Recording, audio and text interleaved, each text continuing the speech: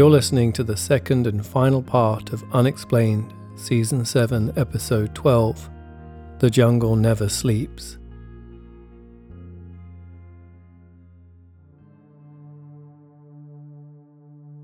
It's the morning of June 11th, 2014, roughly 10 kilometers north of the Mirador lookout point, where Lisanna Froon and Chris Kramers were last thought to have been heading before they disappeared 10 weeks ago. Irma Mirando, from the local Ngabe community, is heading to the banks of the Culebra River, just to the north of Boquete, where Lisanna and Chris had been staying. The river runs more or less due north from the Mirador, the exact opposite direction of Boquete. The word Culebra translates to snake in English, or serpent, the perfect name to describe the twisting, winding path that it cuts through the jungle. As Irma approaches it, the river is full and fast-flowing, the air warm and laden with mist. As she will later explain, Irma has come to the river to bathe. She usually prefers a more secluded creek a little closer to her home, but for whatever reason, on this day, she is here. And as she draws closer to the bank, she notices something blue caught up in a pile of driftwood between some boulders at the water's edge. It is quite clearly a rucksack.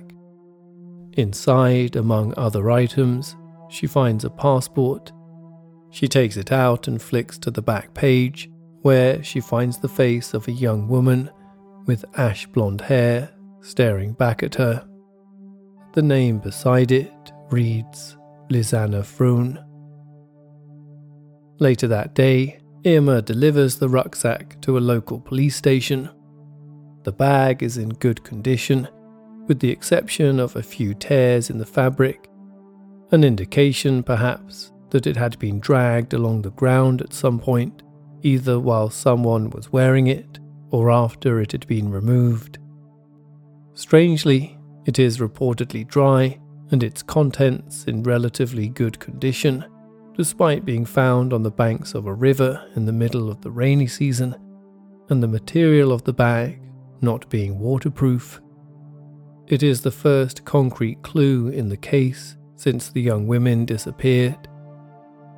Lisanna Froon's passport and bank card identify the bag as having belonged to her.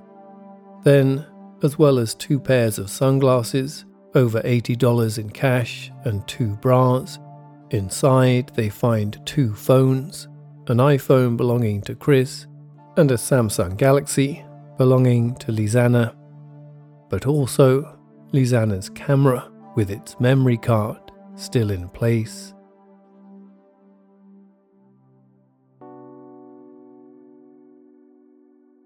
The bag is a huge find in the context of the case, but it also proves to be a missed opportunity. Examiners from the Dutch Forensic Institute will later discover more than 30 unidentified fingerprints on the bag and its contents, from where first Irma Mirando touched it, then the police, then numerous others who rifled through it soon after it was found. Because Panamanian investigators failed to take prints of people related to the case, suspicious or outlying prints are not identified. DNA swabs are taken from the bag, but only seem to deepen the mystery. DNA belonging to 4 separate individuals is found, with at least 2 being female, but neither are Lisanna Froon or Chris Kramers. And when the samples are run through the Panama police database, no match is found for them. Attention turns then to the phones and the camera. There is evidence there, no doubt, but it is fraught with its own complications. So much of this story is comparable to a walk into the jungle, perhaps the very same walk that Lisanna and Chris embarked upon. First, there is a trail, things pieced together from their time in Bocas and Boquete, the messages home to friends and family, and the accounts of their host family and trip organisers. But as soon as they leave Boquete and head into the cloud forest, the trail becomes complicated. It becomes harder to penetrate the truth through the dark, overgrown tangle of story. All that can be done, of course, is to try and retrace the steps, their steps, and piece together what little clues there are. But even then, when a pathway seems to open up, perhaps it is in fact nothing of the sort. Instead, it is simply just an impression of a way through that invites us to step deeper into the jungle, only to find moments later that the path has now vanished suddenly, leaving us stranded and lost and clutching at straws. For what it's worth, the call records of the phones make for distressing reading. Roughly 6 hours after they began their walk, at 4:39 p.m, a call was made from Chris's phone to the international emergency number 112. 12 minutes later, Lisanna's phone makes the same call. Over 12 hours pass before Lisanna's phone makes a second attempt to get through to the 112 emergency line. That is followed an hour later by another attempt to do the same with Chris's phone. A third attempt to reach 112 is made by Lisanna's phone on April the 2nd at 10:52 in the morning, as well as a call to 911, the Panamanian emergency number. Due to poor signal, none of the calls make it through. On April 3rd, 2 days after the women disappeared, Chris's phone makes another unsuccessful attempt to dial 911 while Lisanna's phone is switched off. The following day, that phone runs out of battery.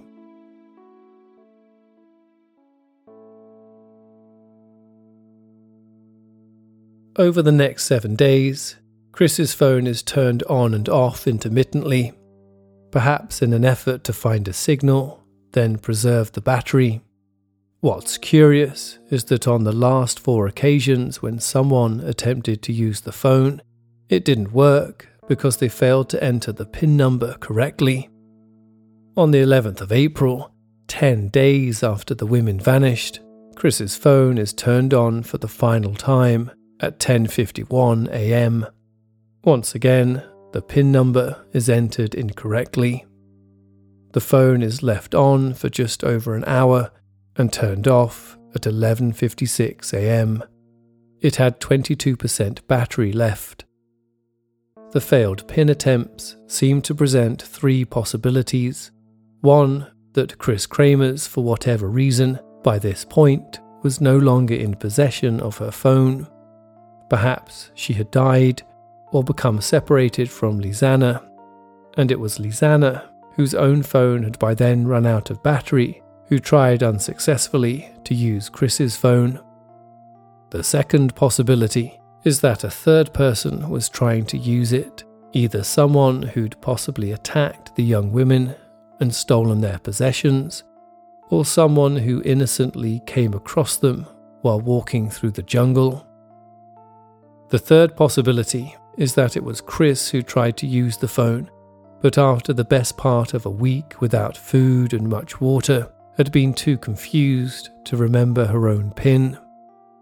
3 possibilities, 3 pathways to the truth, each stretching ahead of us and disappearing into the undergrowth. For the authorities, it is a tantalizing set of clues that reveals so much and so little at the same time. All hopes are then pinned on the camera's memory card. Thankfully, it's in good condition and the pictures easy to access. The first batch of photos are very much what you'd expect from a tourist venturing out on an exciting trip to Panama. There are pictures of the 2 women leaving at the airport, the starfish on a white sandy beach. There are pictures of hostile interiors and unfamiliar faces met along the way.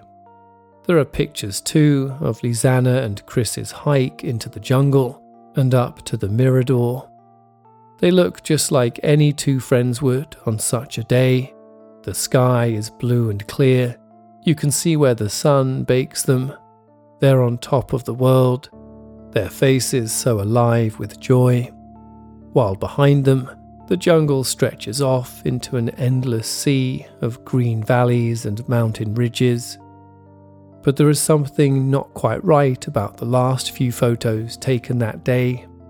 Taken around 2 p.m, less than 3 hours before that first emergency call was attempted. The setting seems to have changed, the path has become thicker, the clouds in the sky have darkened, and the surrounding area seems to have shifted from mountain meadows to dense overgrowth. It seems as though the women have gone over the continental divide to the other side of the mountain, walking away from the path home.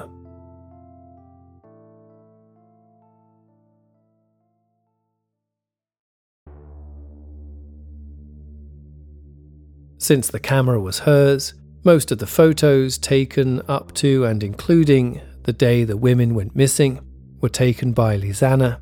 Almost all of them feature Chris, and there's no reason to think a third party was present. Throughout, Chris is normally laughing and beaming for the camera, but the last 2 photos of that batch are different. They're blurrier than the others, the images seeming further away, not as clear, and Chris looks unhappy, perhaps annoyed or stressed. It's hard to say, but she's definitely not beaming any longer. Some have suggested that these last few photos are clear evidence that Lizanna and Chris ended up on one of those other trails, the ones not maintained by national park rangers, the ones only very experienced guides or indigenous locals would take. Just under 3 hours later, the first of the many distress calls are made from Chris's phone. In some ways, it would make so much sense if these were the last photos taken. Perhaps with only these photos to go on, the impulse to see things that might not be there, and the temptation to imagine other pathways to the truth opening up, would be diminished. But these were not the last photos taken. Those were quite something else entirely. Having been turned off for 7 days, on April the 8th, at 1:37 in the morning, the camera was turned on again. Over the course of 4 hours, a total of 100 pictures were taken. It was pitch black in the jungle at the time, so the camera's flash was used. The resultant images, strange and abstract, have all the hallmarks of a found footage horror film. There are flashes of jungle, blurred images of the sky or earth and ground. Some images with blurred flares of light suggest it must have been raining at some point. Some of the pictures show what looked like a lightweight, rickety rope bridge across water. All of the photos were clearly taken in a dense jungle environment.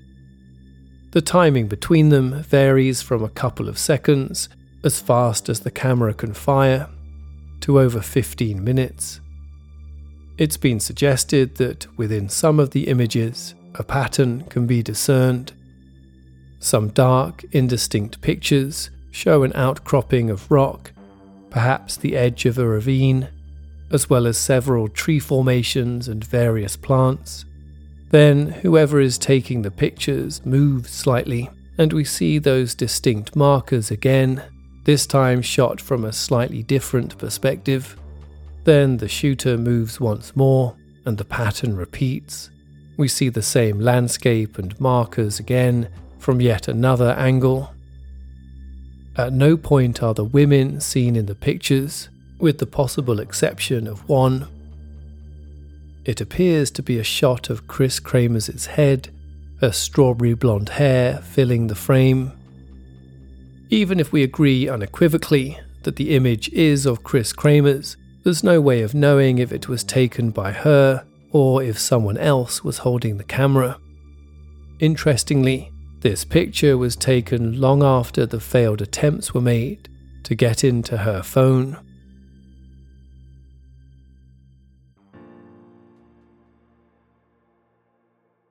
Among the more strange photos are those that appear to depict makeshift markers, pieces of paper and a loose branch placed on a stone with plastic bags wrapped around it.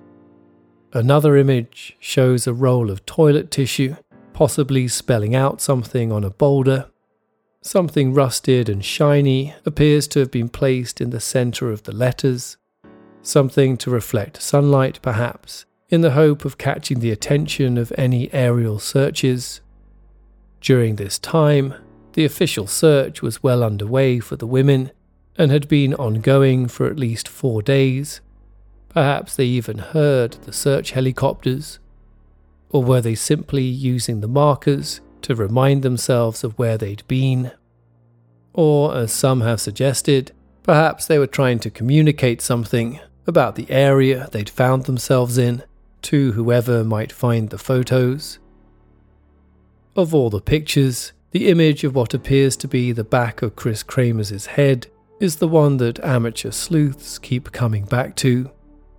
Over the years, some have claimed they can detect blood in her hair, or that you can make out her nose or mouth.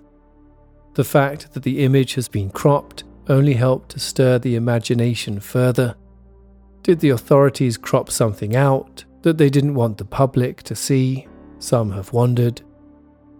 Either way, once again, here is yet another impression of a pathway, an invitation to step deeper into the jungle, only for no clear path to ever emerge.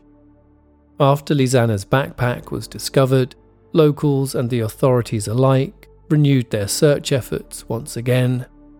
A short time later, a search party finds Chris's denim shorts caught up in a small waterfall on the Culebra River, just like any other item of debris washed out of the forest. They are found about 2 kilometers from where Lisanna's backpack was discovered. Between those 2 items runs a trail that includes 3 rickety bridges that take the walker back and forth across the Culebra River. An Ngabe village is not far away. Did the women fall into the fast-moving waters? Were they injured? Were they taken? An image of the shorts showing rips and scuff marks on the back side are posted online. From there, they're compared by avid followers with the state of the shorts as they are seen on Chris as she smiles for the camera on that morning of April 1st, when the women made their way up to the Mirador. Yet again, there is the tantalizing sense of a clue. Evidence she was dragged along the ground against her will, perhaps, or evidence simply of the exact wear and tear you'd expect to find on denim after 10 weeks being buffeted about in rocky and stormy river waters.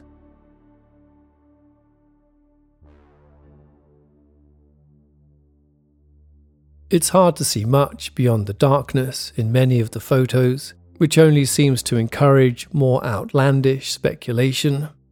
Was there a third person using the camera at some point?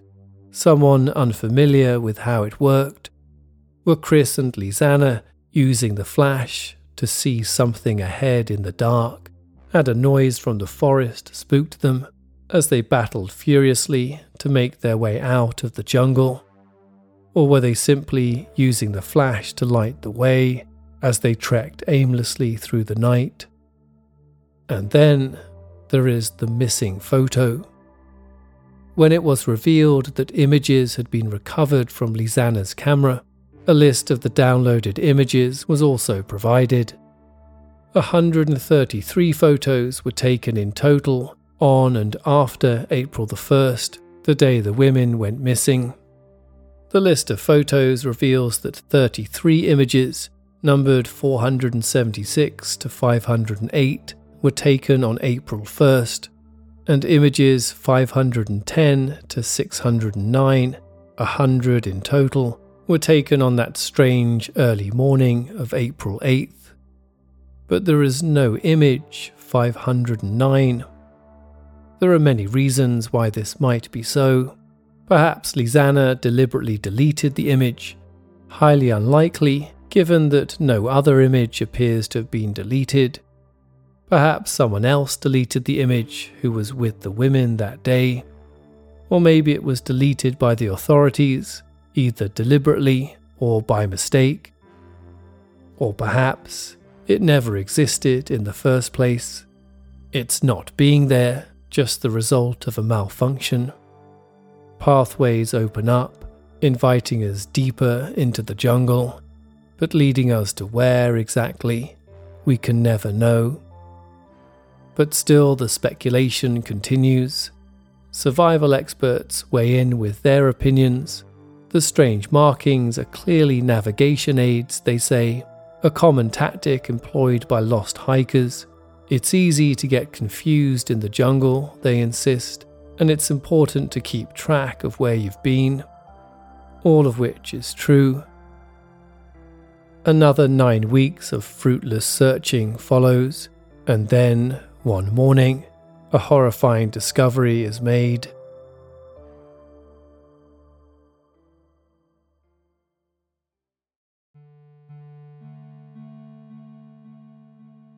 Not far from where the backpack was discovered, hidden deep in the undergrowth, a pelvic bone is found. It's tested for DNA and comes back as a positive match for Chris Kramer's.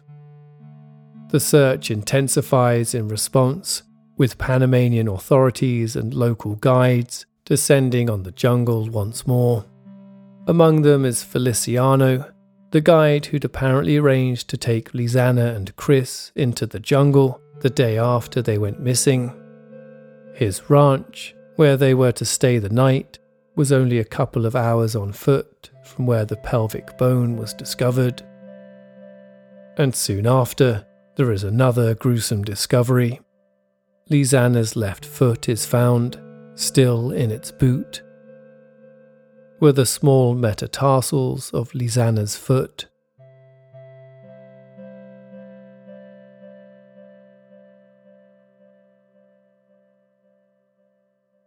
These small pieces of bone have been used to speculate further on Chris and Lizana's story.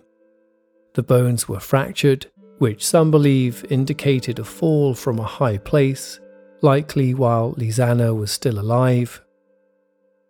The different state of the women's bones also leads to more speculation. Lizana's bones, found with skin still attached to them, appear to display all the characteristics of the standard decomposition one would expect of human tissue left in a rainforest for months. Chris Kramer's pelvic bone, on the other hand, appears to have been deliberately bleached. No marks or scratches were found on the bones either, which forensics believe likely rules out the involvement of a forest animal. Some forensic anthropologists claimed this could all be down to the microenvironments of the rainforest, the varying temperatures and moisture levels, the changes in river currents and flora, the chemical compounds of all the different soil types.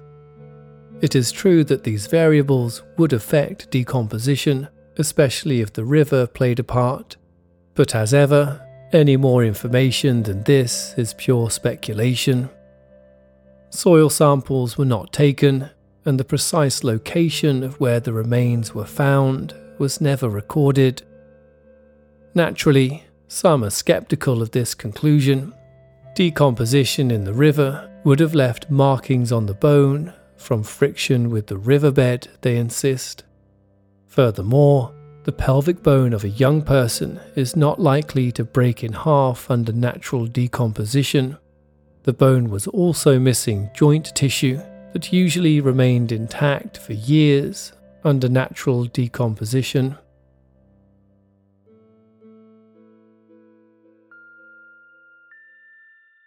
After an extensive investigation, Dutch authorities declared Lizanne Froon and Chris Kramer's most likely died by accident after getting lost in the jungle. But they also refused to rule out the possibility of foul play entirely. In November 2014, Panama's Attorney General, Pt.2, declared publicly that the women died in a tragic hiking accident, possibly falling into the river after getting lost before being dragged to their death. Were it not for the internet, perhaps that's where this story would have ended.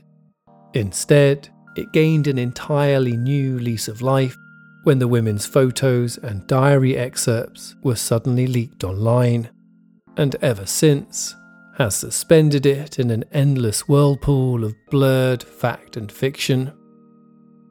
Rumours exploded online that 2 boys photographed swimming by Lisanna and Chris at the beginning of their ill-fated hike were later found drowned. There were rumours too that the taxi driver who dropped them off at the top of the trail was also found drowned under suspicious circumstances, and rumours that tour guide Feliciano has a criminal son who lives in the jungle. There are even rumours that a sinister and violent organ trafficking ring operates within the country, and of course speculation that the local Ngabe people, who know the jungle intimately and have been persecuted for years, might have been involved. The Panamanian authorities have come in for heavy criticism too for their perceived lack of professionalism. There are unfounded accusations that they deliberately swept the investigation under the carpet, apparently afraid at what revealing the supposed truth of the girl's disappearance might do to the country's vital tourism industry. Much of this may be rooted in racism and post-colonial, anti-indigenous suspicion, but while Panama remains a popular tourist destination, there is a dark underbelly felt most keenly by the women and girls that aren't white who live there. In May 2022, protests were held regarding 444 missing people in Panama, the majority of whom are women and girls.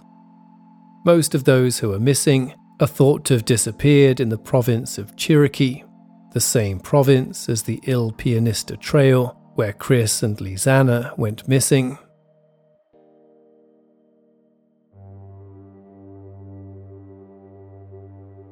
The rates of extreme gender-based violence in Latin America and the Caribbean are so high that it's been labelled a shadow pandemic by the UN, and it's thought that as many as 1 in 3 women and girls have experienced some sort of violence from men in their communities.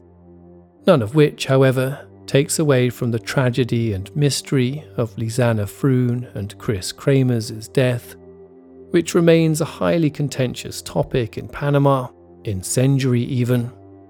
People, especially in Boquete, are said to discuss it only in hushed tones and behind closed doors, and refuse journalists' interviews. The sense of dissatisfaction in the Panamanian authorities' accidental death ruling is pervasive. To this day, the rumours continue of organ trafficking, of rape and murder, of violent criminals living deep in the jungle, and so do accusations of cover-ups, of the government prioritising its reputation as a tourist hotspot over the truth. In 2019, Chris Kramer's parents spoke to Dutch magazine Privé about their frustrations at what they considered to be a botched investigation. As her father Hans said, there were many loose ends. In my opinion, and that of many others, many mistakes have been made. We still have doubts about things like their digital camera and their mobile phones, with which they tried to call after their disappearance. After they disappeared, photos were taken with the digital camera. We weren't allowed to mention even a word about this from the Panamanian authorities at the time. I can still get very mad about it, but what's the point?